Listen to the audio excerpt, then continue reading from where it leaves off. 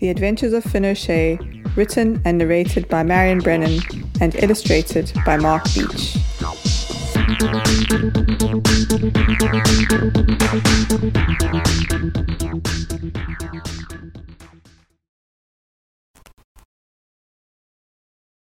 Chapter 5. Finn in the Bin. When the new school term started, I was reading Harry Potter. I was now in a new class, and all the children were 2 years older than me.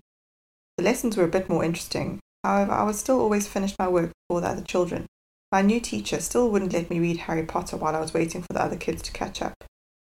I thought this was unfair, as I was really enjoying my book, but there was no point in making a scene, so I occupied myself by reading ahead in the textbook. This meant that I got faster and faster at the work the teacher set and became less interested in the lessons, as I had already read about it in the textbook. I always knew the answer when the teacher asked a question, but I soon stopped putting up my hand to give the answer, as I would get piercing looks from the other children. There was one boy called Declan, who was much bigger than me. He didn't seem very bright and always got the answers wrong. He did not seem to like me very much. I thought that if he concentrated more, or maybe if I could spend some time explaining things to him, he might understand the lessons and not be so lost.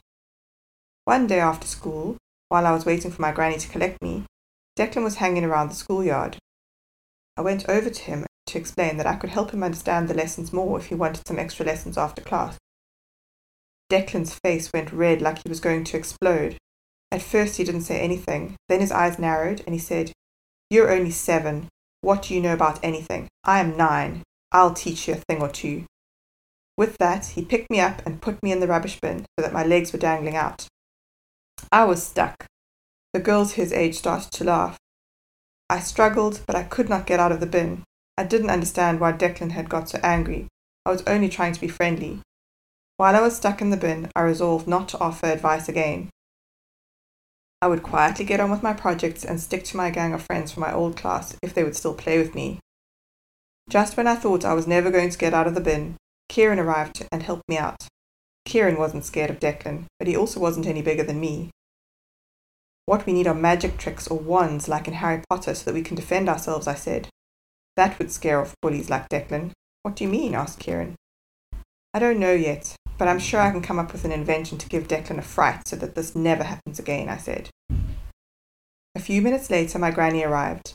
Luckily she had not seen me in the bin, or she would have interrogated me and made a huge scene at the school. This would not have helped matters. I needed to lie low for a while. That night I asked my mom if I could start karate. I thought I needed to learn how to defend myself. I knew it would take a while to get strong and to learn all the moves, but I decided that even though I was very busy with soccer, piano, swimming lessons, extra homework and all the projects I wanted to do, it was worth giving up an extra afternoon. In the meantime, I would have to think of a clever trick to scare off Declan.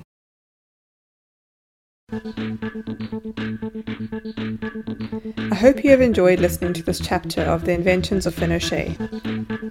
If you would like to read the beautifully illustrated version that has been illustrated by the wonderful Mark Beach, this is available on Amazon and at all good bookstores. For updates on new releases of chapters and books, please follow this podcast or join my mailing list. You can also contact me directly through my website www.marionbrennan.com, and I would be delighted to hear from you.